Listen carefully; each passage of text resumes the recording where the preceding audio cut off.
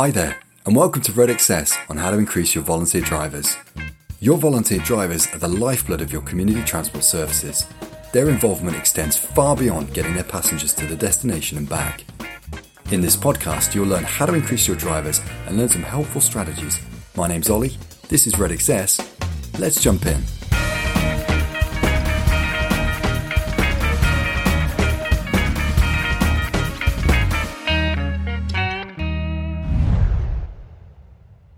Hello and welcome to the very first Red Access podcast. Now, if you're not aware of what Red Access is and what it's about, it's a cloud-based transport software which you can access securely from anywhere via your internet browser.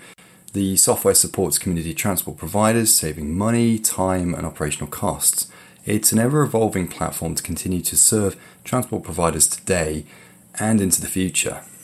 Now, we first started Red Access around March 2016, and the first launch of the software was the 20th of September 2016. And since then, the platform has continued to evolve and grow as it meets the demands of the various transport providers we serve. And we took a very different approach to this system and the software that you'd normally get off the shelf. In that, what we found was community transport services are generally run by charities. They don't have a lot of money, certainly money to invest into technology of this scale and capability, which was kind of a bit of a catch-22 in that we wanted to do the best job possible, yet we found that people didn't really have the money for it. So we took a different approach and said, you know what, we'll develop the software, we'll put it out there, and we'll find out whether it does the job and evolve accordingly. Well, here we are, 2 and a bit years later, and it's going really well. And we found very early on that although many community transport services are unique, a lot of the problems they faced were the same across the country. So we were able to model the general problems, and one of these we're going to discuss today about increasing your volunteer drivers. And what we found was when we worked together with other providers, we would capture the knowledge of them and solve problems for one, which solve problems for others.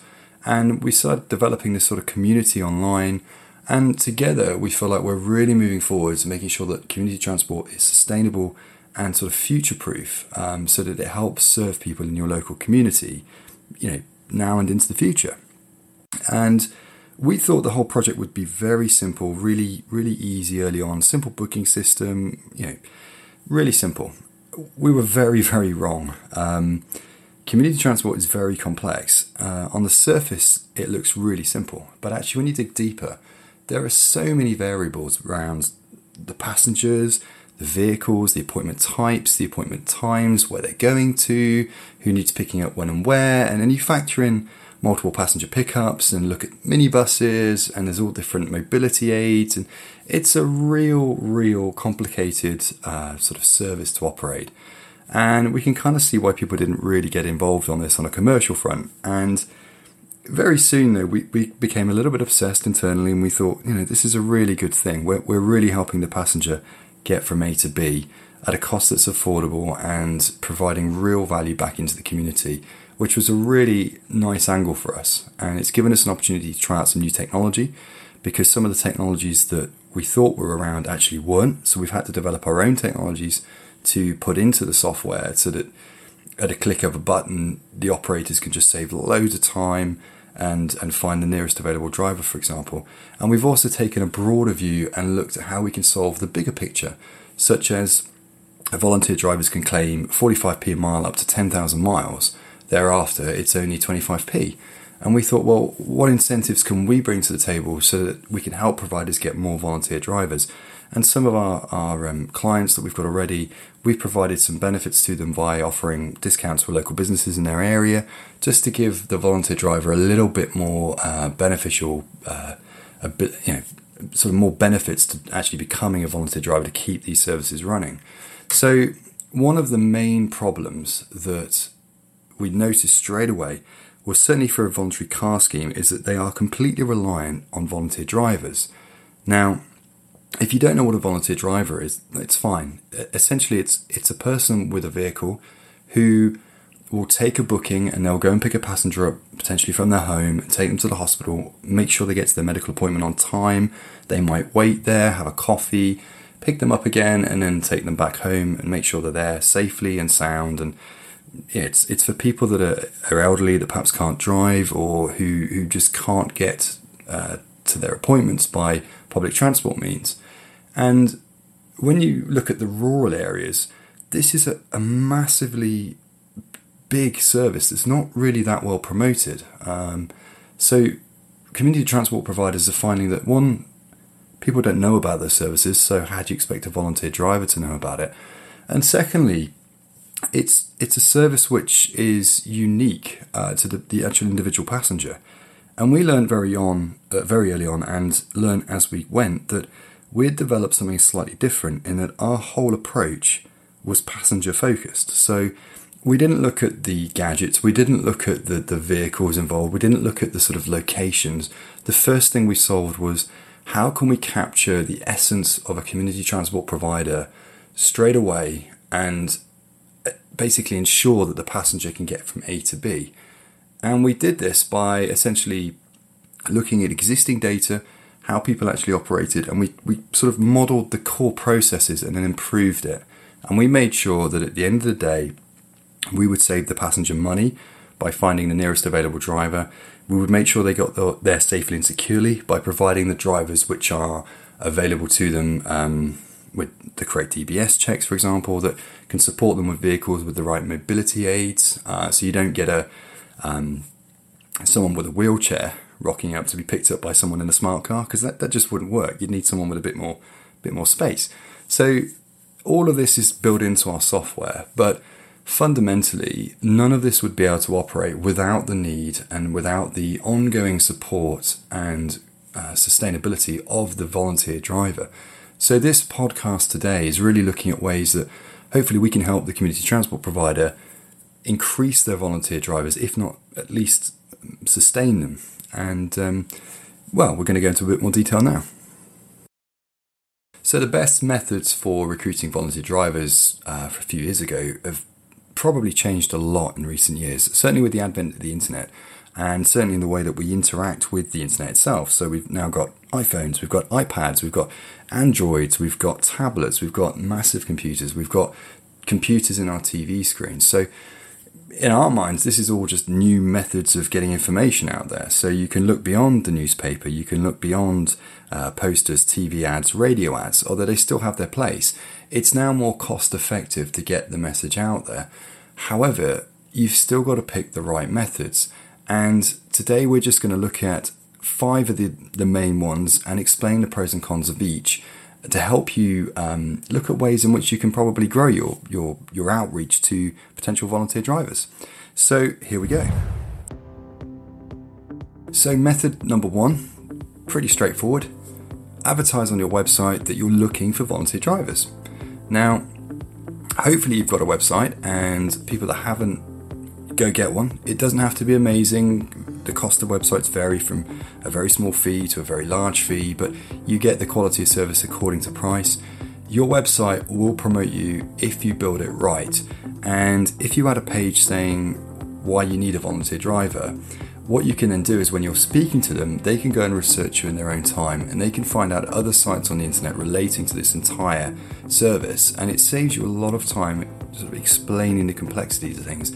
So your website is one of the main places that you can put that you need a volunteer driver, because it's where we're all looking. We're all looking on our phones, we're all looking on our tablets, and it doesn't matter how old you are now, I would say at least probably 80% of your potential volunteer drivers have all got access to the internet and some sort of internet connected device. There are exceptions, but that is the majority in today's age, and it's only going to increase as technology gets easier to use. So number 1, put it on your website. So another metric of attracting a volunteer driver would be via social media. Of course, this ties into those that are actually using technology, and the ones that are using your website probably are going to be using social media of some sort, be it Facebook, Twitter, LinkedIn, Instagram, Pinterest. But put out your need for volunteer drivers onto your Twitter account. Others will share it, they'll follow you, they'll directly communicate with you, and you'll be amazed what kind of buzz you'll get from just putting these things out on social media. So don't be afraid if you don't If you think it's going to look desperate, don't. Just put the message out there. You'll be amazed at what happens and how people interact with you. This is certainly something we found early on. We thought social media with Road Access was sort of out of reach. We didn't think many people used it. Actually, we found that almost every community transport provider we've contacted has a social media account and uses Twitter. So get it on there, get it out there and promote your message. And don't forget, link it up to your website.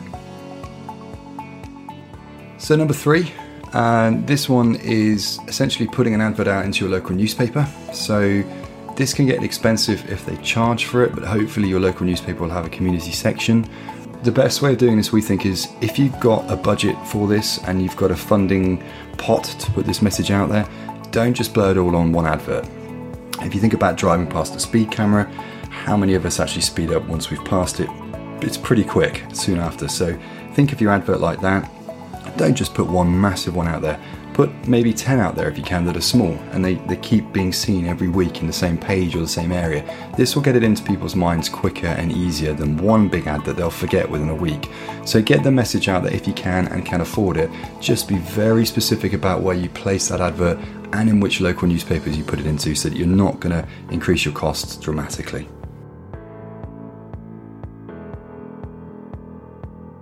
So number 4, the other way of doing this is to create some leaflets and some brochures, and these are great for just leaving in pubs, GP practices, in schools, handing them out to leaflets, to parents, and just on the leaflets keep it really simple. Put the benefits down of being a volunteer driver, the value that they're going to bring to the community, and they will bring value. It's amazing what the volunteer drivers bring. Get it out there, put it on the leaflet, keep it really simple, make sure it's in colour, make sure it can be seen. You'll be amazed how valuable these leaflets are because naturally people can just pick them up and pass them on to someone else, and it's a tangible thing. Although websites are great, email marketing is great, at least with a leaflet it's tangible. They can put it in a pocket, put it in a wallet, they can pass it on to a friend. So if you can and you can afford it, do some leaflets.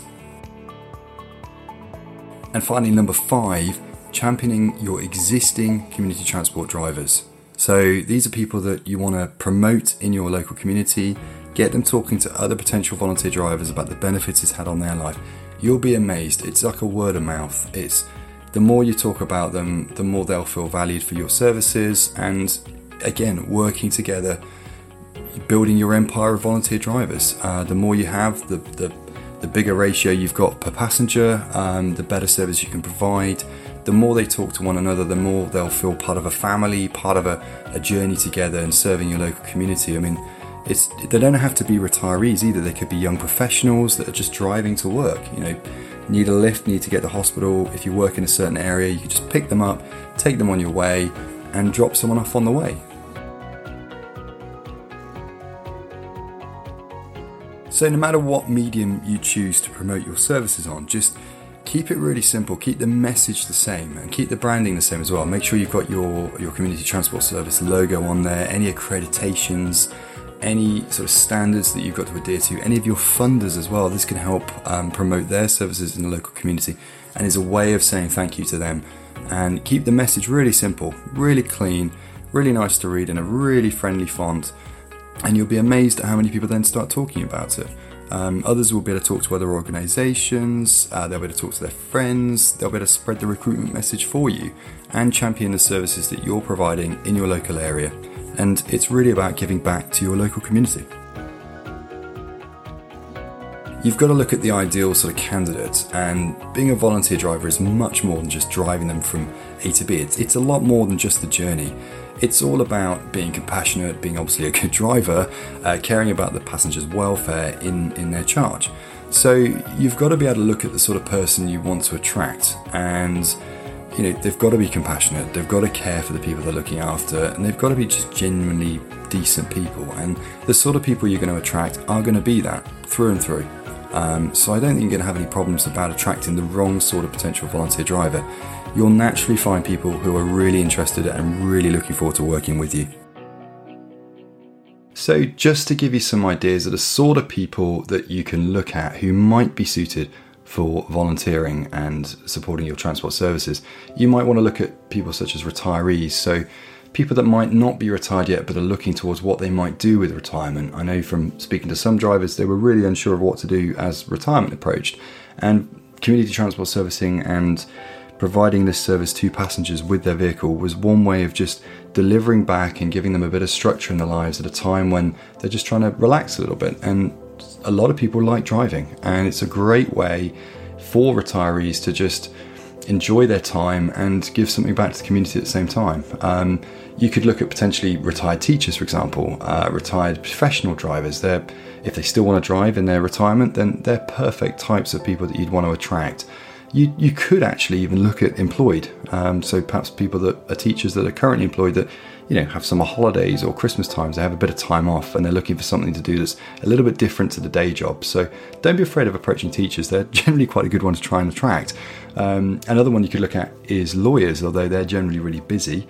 But certainly people like emergency service personnel, even military personnel you could look at. Perhaps even university professors, if you live near a university, they're another one to attract.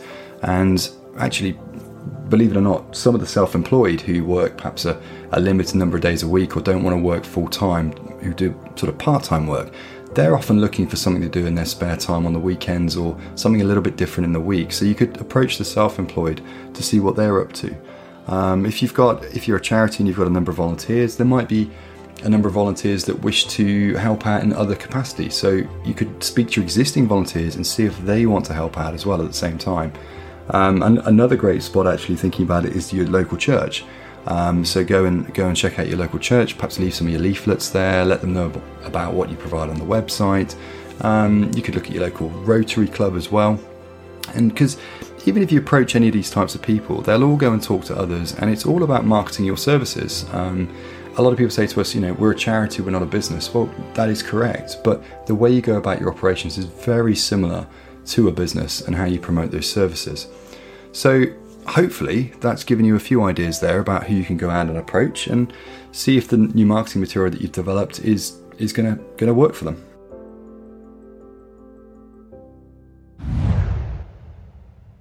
So assuming you've got your marketing material, you've got your new leaflets, where would you go and place those leaflets? Well, some ideas, again, I think we spoke about a few earlier, was the medical centres, doctors' surgeries. You go and drop them off in local schools. We talked about the Rotary clubs, the value of them. Other places that you might want to put them are going to be garden clubs. A lot of people go there, or garden facilities. As they walk in, they'll see posters there of the local community. You could look at cafes and restaurants. The weekend, people often go out for dinner. While they're paying up or waiting at the table, they might want to have a little read. It's a great place to drop your leaflet. You'll notice there'll be local fairs, for example, and you've probably 9 times out of 10 got a lot of local clubs and societies in your local area, so it's another one to put on the board for your town or village or city, and go and give them some of your marketing material to again pass around in the local community and get some sort of promotion and feedback coming back from that as well. You could talk to your local Chamber of Commerce. A great one actually has just come to mind would be a golf club. So your golf club is a great place for people that are looking for other things to do while still being able to play a lot of golf. Certainly for retirees, golf is a major source of fun. Don't forget your local shops, and don't forget other voluntary organisations. If you help them, they'll generally help you. So they're often a great source to pop your material into. Also, don't forget about local pubs either. And you can also look at your local sports club, such as bowls clubs. Thank you for listening to our very first podcast. We hope some of the tips and tricks in here are going to be really beneficial to you. Don't be afraid to go and check out roadaccess.com/downloads, and you'll see our ultimate guide for increasing your volunteer drivers right there.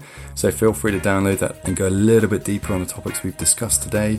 Check out roadaccess.com anyway, find out what we're up to. We're always looking for feedback and ideas to help better serve community transport services. Let us know, and we'll catch you soon.